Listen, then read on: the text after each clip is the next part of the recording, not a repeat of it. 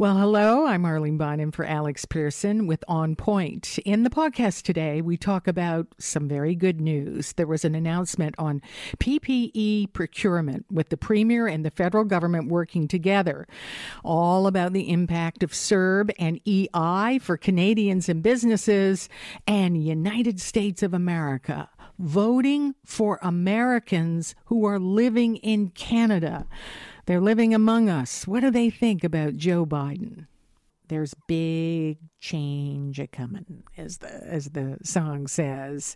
We're going to be talking in a few moments with the Minister of Economic Development, Vic Fedeli, about an announcement that was made today. And I got to tell you, we're talking about how crazy politics is, and it was quite a scene. We had some unusual bedmates here. We had the Premier of Ontario, Doug Ford, and then we had the Prime Minister, Justin Trudeau. Now, they were never the bestie situation, certainly not in the last election campaign. Justin Trudeau, may I remind you, really pulling out Doug Ford, but stuff happens and a lot of things have changed. Doug Ford having a lot of good words to say about the Prime Minister today, and they had an incredible announcement about N95 masks that are going to be made in Ontario.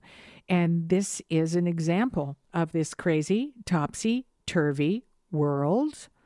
And let's talk about it. Vic Fedeli joining us, Minister of Economic Development, Job Creation, Trade, and Chair of Cabinet. Minister Fedeli, good evening. Happy Friday. Good evening, Arlene. Great to be on with you today.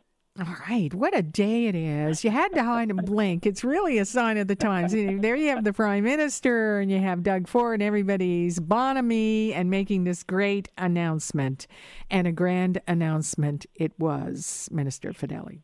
Well, think about it. We're about economic development, job creation, and trade, and we hit the trifecta today. So there was lots of reason for the Premier to be happy today. We created jobs in Brockville.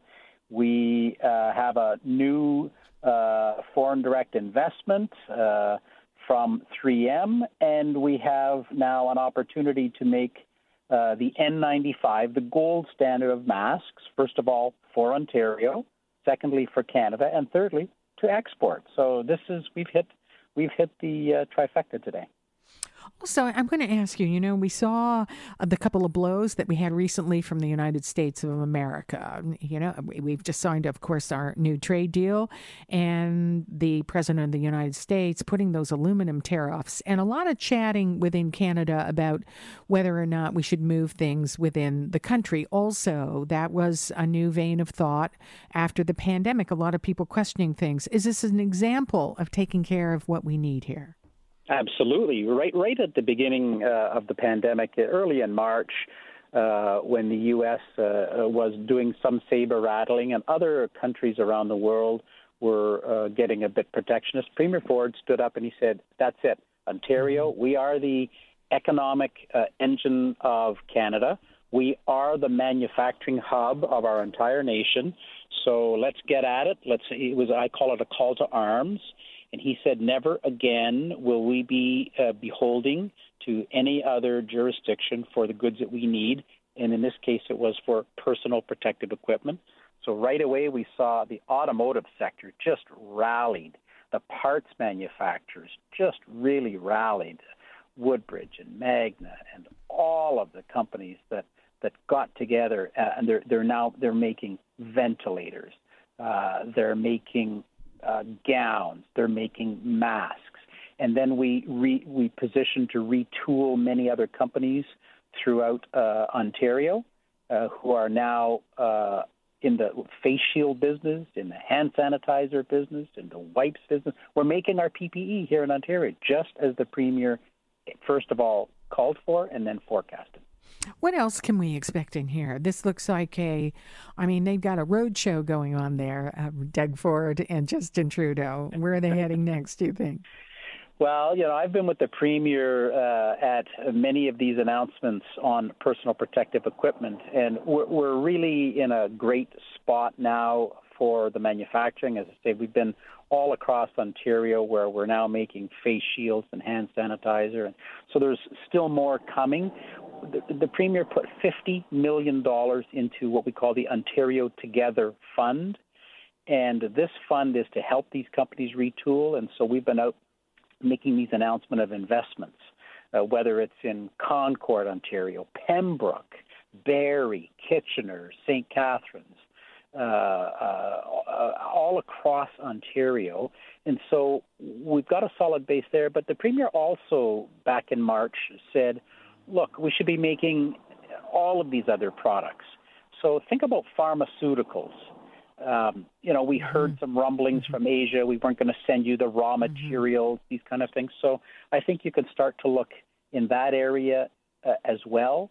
But just everything. The Premier has said, Ontario made. This is the Canadian Manufacturers and Exporters Program. So think about going into a hardware store, buying a barbecue, and you've got the Weber barbecue. Pardon that noise. I'm parked on the side of the highway. We're all everywhere these days. Between Ottawa and North Bay as I'm heading home for the night. So you've got, you want to buy a barbecue, you've got the Weber barbecue made in Chicago, and you've got the Napoleon barbecue made in Barrie. All things being equal, the Premier says, buy the barbecue made in Ontario. Keep Ontario jobs. Keep your friends, your neighbors, and your relatives employed in Ontario. And that's why I start looking for the Ontario-made branding on things. Look for that Canadian flag and start proudly buying Canadian things. All things being equal, or maybe just a hair not so equal. Exactly, though. Where do you think Canadians are right now? This is in the middle of a pandemic. We're making a lot of personal protective equipment.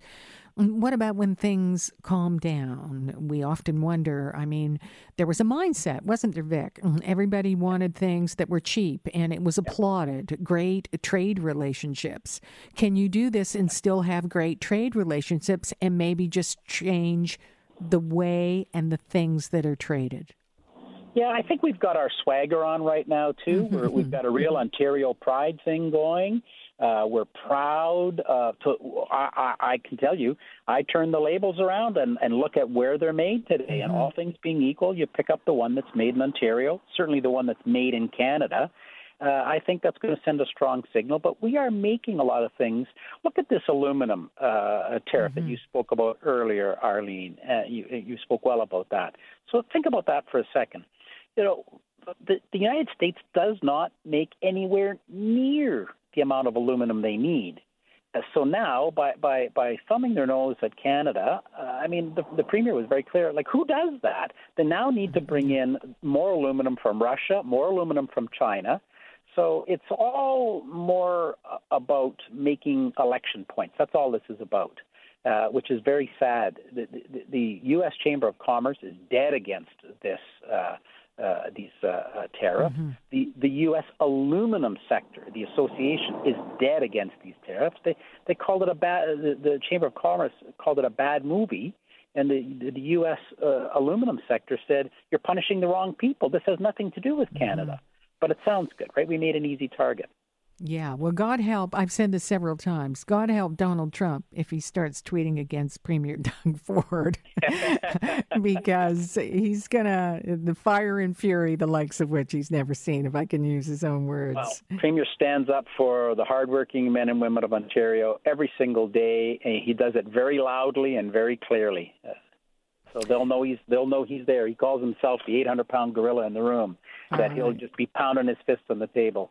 And he's doing it for all of us. Vic Fedeli, thank you for joining us. Congrats on this announcement today. And you have a great weekend. We appreciate it. You as well, Arlene. Thank you for the time you've given me. Vic Fedeli, Minister of Economic Development, Job Creation, Trade, and Chair of the Cabinet. And look, this is a good news story. We can poke holes and say this, that, and the other. I don't know. There's not much. You've got You've got innovation, you've got pivoting, you've got working together different levels of government. No matter what you think, you may be frustrated with the Liberal government in Ottawa, but this is working together to get things done, in my opinion. And you've got a premier who has turned, his brand was one thing when he was elected and he said certain things, and he turned that brand around in the pandemic. And I've said this before, I don't know how many, even Liberal analysts I talked to who are saying, I'm cheering him on. I can hardly wait. So this is a snapshot in time, like the polls in the American election, like the polls in any election. It is a snapshot in time. Well, thank you for having me. It's just a pleasure and an honor to be here. We have so much to talk about because we've got changes to CERB, and those who have fallen between the cracks, those who didn't know how to repay their bills, they're semi-relieved because they still don't know the future. On the other hand, it's a deck of cards, this pandemic, isn't it? How are businesses handling these changes? It sure is, and for people to understand, a lot of people are under the misconception that if you own a business, you're super wealthy and there's a money tree in your backyard just waiting for you to pluck the dollars off. And nothing could be farther from the truth. The average profit margin is 7%. So that's not a lot of profit to be playing with. And when you consider that we have to compete on a global stage with a lot of additional costs, like carbon tax, like the clean fuel standards that's coming down the pipe, you can see that we've got a lot of pressures just to survive. And then when you add on to this that we're not competing now with other businesses for staff, we're competing with the government who's paying people to stay at home. So that's it's a death by 1,000 cuts. We pay the highest electricity in Ontario. No thanks to the green energy policy that the previous provincial government pushed. And what that did was small to medium-sized businesses who are Class B electricity users were the ones that had to pay for all of those very exorbitant contracts for wind and solar. And so a lot of those people got 20-year contracts for 90 cents a kilowatt hour when the going rate in North America is between 4 and 8 cents. And so they put that on manufacturers in the form of global adjustment. And so we're paying almost the highest for electricity in North America.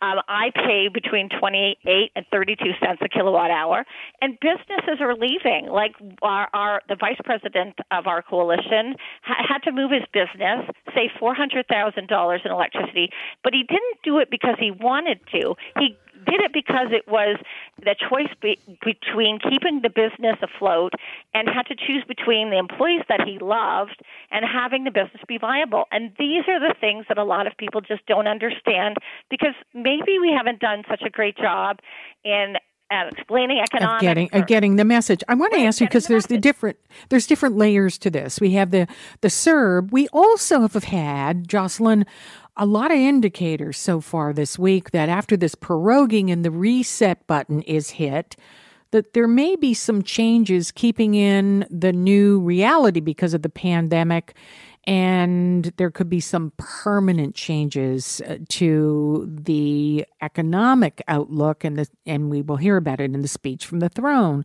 And many are wondering, is the Liberal government, the federal Liberal government, going to move forward and make some corrections, and will they include the business community? Yes, and it's a very troubling time to be a business owner because you don't know how you're going to survive if they keep piling on additional costs. And when you think about some of the policies that they're going to introduce, and the debt that we've incurred as a country, someone is going to have to pay for that. And the only way you can get yourself out of that debt hole is to have more jobs in the economy and more people paying taxes. But if you put in policies that does the exact opposite, you'll have less people with jobs to pay taxes and a less way to get ourselves out of that debt. And when we're in debt, what happens is you have less money for social programs because the first person that gets paid is the creditor. So if the federal government is in debt, they're going to have to pay interest, and that interest is money that we can't put towards social programs. And there doesn't seem to be a recognition that the time will come when there needs to be a reckoning. And who is going to be paying for all of this stuff? Jocelyn, is there a way to look at the reality from two different points of view? It doesn't matter how you vote. This pandemic has opened a lot of people's eyes. We have frontline workers, people putting their life on the line, and we've seen a new reality. On the other hand, small business has been crying out for some time. We remember when the Liberals first came to power, there was a feeling that the small business people were being left out. In some ways, they were even being called cheats. Most people see things a little bit differently. How do you see that all of this can be addressed without just heaping up the debt and kicking it down the road? Well, there's lots of ways. We have a very vibrant resource sector, and what the Liberal government are indicating is that they are going to force us out of our resource sector. And those resource sector jobs are high-paying, high-skilled. They bring a lot of wealth not only to the country, but to the employees.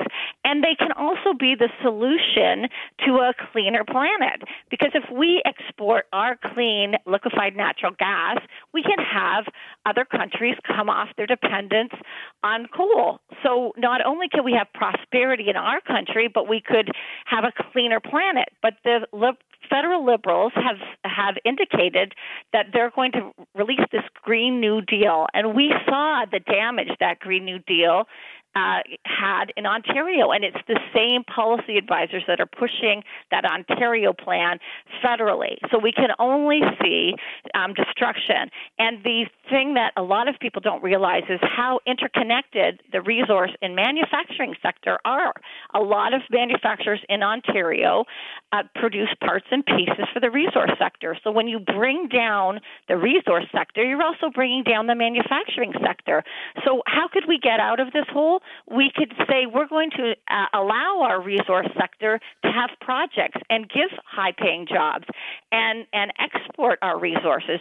That will also help our manufacturing sector, and that is the road to prosperity. But they're doing the exact opposite. They're putting costs on, and they're not allowing us to work in those areas that we compete so well globally in. Finally, let me ask you, what have you seen that you didn't think you'd see since this happened? A lot of people have been putting things, most of their adult lives, through a political template. Is there a moment where you started to rethink things? Well, I think that one thing that people don't recognize is 92% of all businesses in Canada are 100 people and below. So that's a huge majority.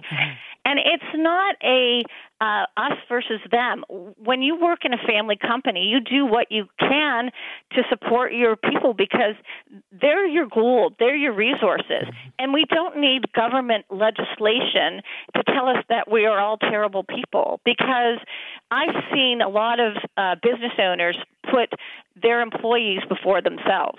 So this narrative that all business owners are cheats, they treat their employees terribly, that's a false narrative. And until we get to understand that the private sector is what provides the public sector the money to do those programs. And so you have to work, if you want to have a vibrant economy, you have to work in concert with the business community. And what we've seen time and time again from the federal Liberals is ideologically driven policies that they don't do in concert with the business community. And I'll give you an example. Dan Kelly has from the CFIB came out with some very good research that says that the EI changes now will mean that somebody could only have to work for just 3 weeks to collect 6 months of EI, and that would get them $10,000 in benefits. So these are some of the unintended consequences that we see with a lot of these policies. And it doesn't seem like the federal government wants to work with the business community, especially the small to medium-sized business community, which is the lifeblood of our economy. So we need, in order for our economy to get back on track and for people to have good jobs, we really need some policy that's driven in concert and with sound economic principles. Jocelyn Banford, it's great to have you on this Friday night. Thank you. Good luck out there. We appreciate it. Thank you so much, and have a wonderful weekend. All right, you too. Jocelyn is president and founder of the Coalition of Concerned Manufacturers and Businesses of Canada. I would like to welcome Bruce Heyman, former U.S. ambassador to Canada, co-author of the best-selling memoir, The Art of Diplomacy, Strengthening the Canada-U.S. Relationship in Times of Uncertainty. Bruce Heyman, lovely to talk to you again. Pleasure's mine. Good to be here. Okay, there we are. The Democratic Convention has wound up in these most unusual times. And let's face it, you used the words times of uncertainty in your book, and they still are times of uncertainty, plus add a pandemic. We know that we have a lot of Americans who are living in Canada, but let me ask you before we talk about the power of the American vote here in Canada, what did you think of the convention? Well, in some regards, I had a sigh of relief. In other regards, I was elated. And I'll tell you why. I've been to different conventions. I was at Bill Clinton's convention. I was at Barack Obama's 2 conventions. And I know the importance of them. And while you see what happens during the evenings for those evening shows that take place, there's something that happens all day long. There's all kinds of constituency groups that are doing meetings, and we have state parties and all the LGBT group and the environmental groups and energy groups and all these things. And you wondered whether they would be able to pull all that off. It's easy to do an evening show. Well, it's not easy, but it's easier to do an evening show. It's harder to get all those different constituencies together. I'll tell you, it was such a success over these last several days. And then the evenings worked out perfectly. Yeah, a few snafus, a few little, production quality things that could have been a little better, but it showed the reality of the moment and being in this pandemic and having to adapt to this new world that we're in. And I think the messaging was clear. We're in trouble, number one. Number two, we have the right guy and we have the right partner. And number three, he stood up and explained how he would tackle it and what he would do. And I think at the end of the day, there was a lot of good feelings among leaders in the Democratic Party. And I had a conversation just before the new vice president, hopefully Kamala Harris. Before she spoke, I spoke with her husband on the phone. I spoke with a number of the leaders over the last few days. I would tell you a lot of people have if I could see them, they'd have a spring in their step, but they had that spring in their voice of feeling very good about how things went. Now, Joe Biden had to do a number of things, as every candidate does in that situation, and it's all different. The Republicans, as you know, have been pushing hard, saying he's not up for the job. Some analysis thought that Joe Biden blew a big hole in that argument. How do you think he did?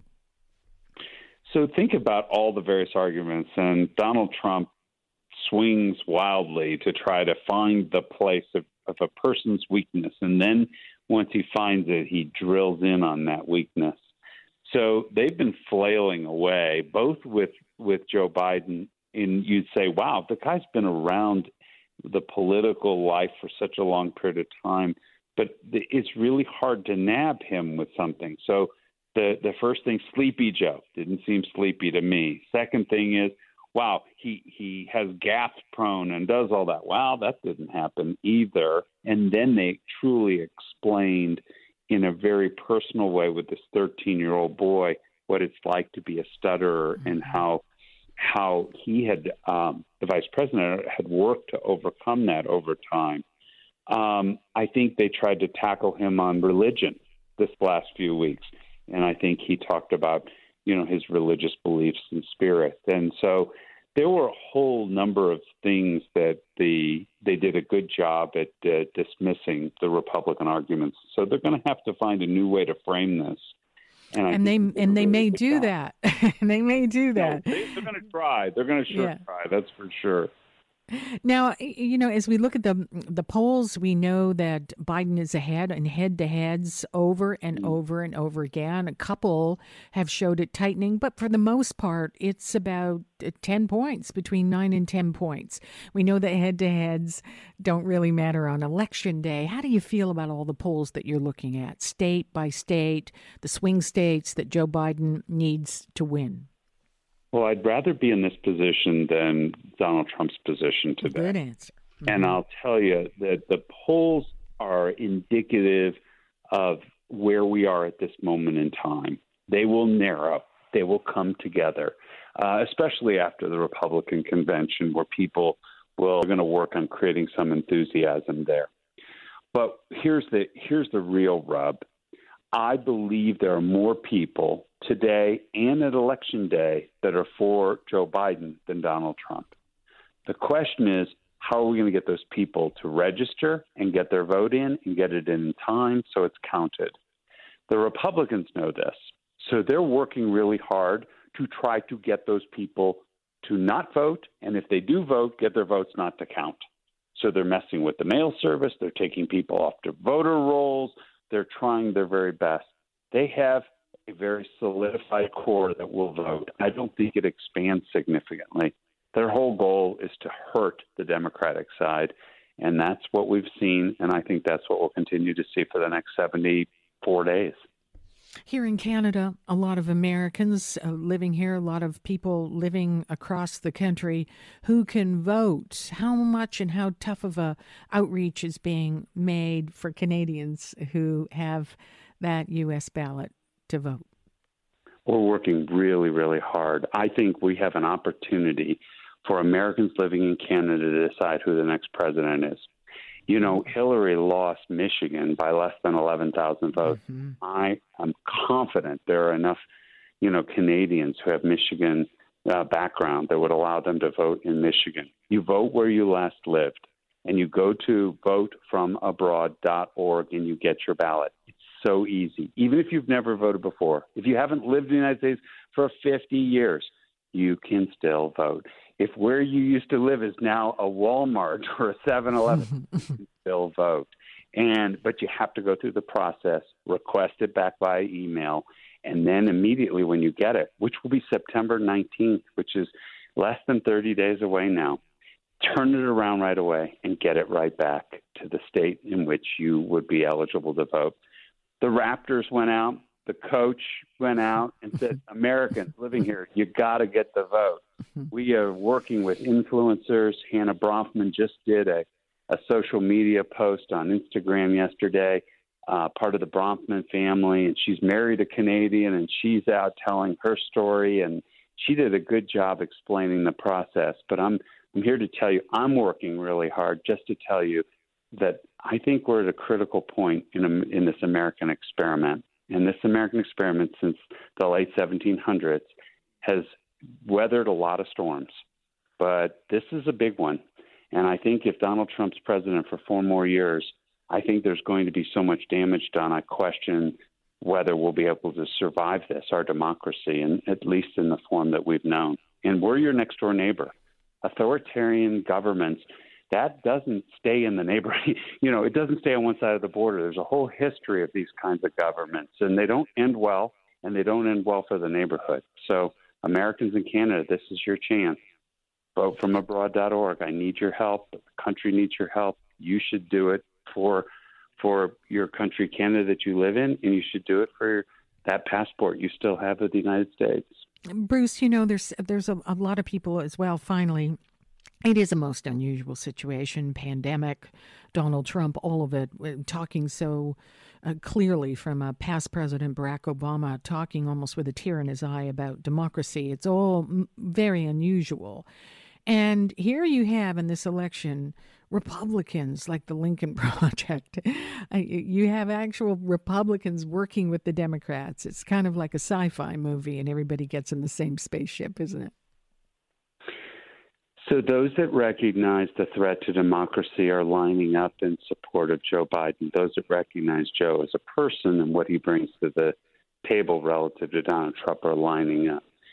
Those that feel threatened and worried that Donald Trump is going to, somehow hurt their political careers or hurt them in some other way, that they are aligned with Donald Trump right now. But we're seeing a lot of what I would call more moderate Republicans that were classic Republicans over time have lined up. We just saw the governor of Vermont, a Republican, today saying he's not going to vote for Donald Trump. And we're seeing more and more, and I suspect that we'll see a lot more of this over the next couple of months as the pressure increases and, Donald Trump continues to do these things that are, off the rails, attacking Goodyear, and then he says, I'll take the tires off the limo because, it's Goodyear tires. I mean, this makes no sense.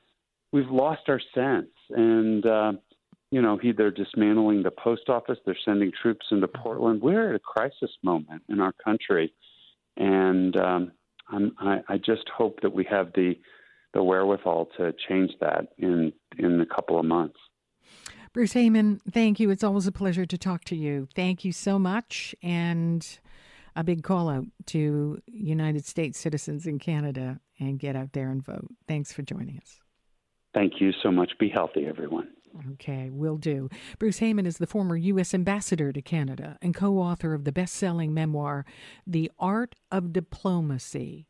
That's the podcast for today. Don't forget to catch On Point live every weeknight right here on Global News Radio.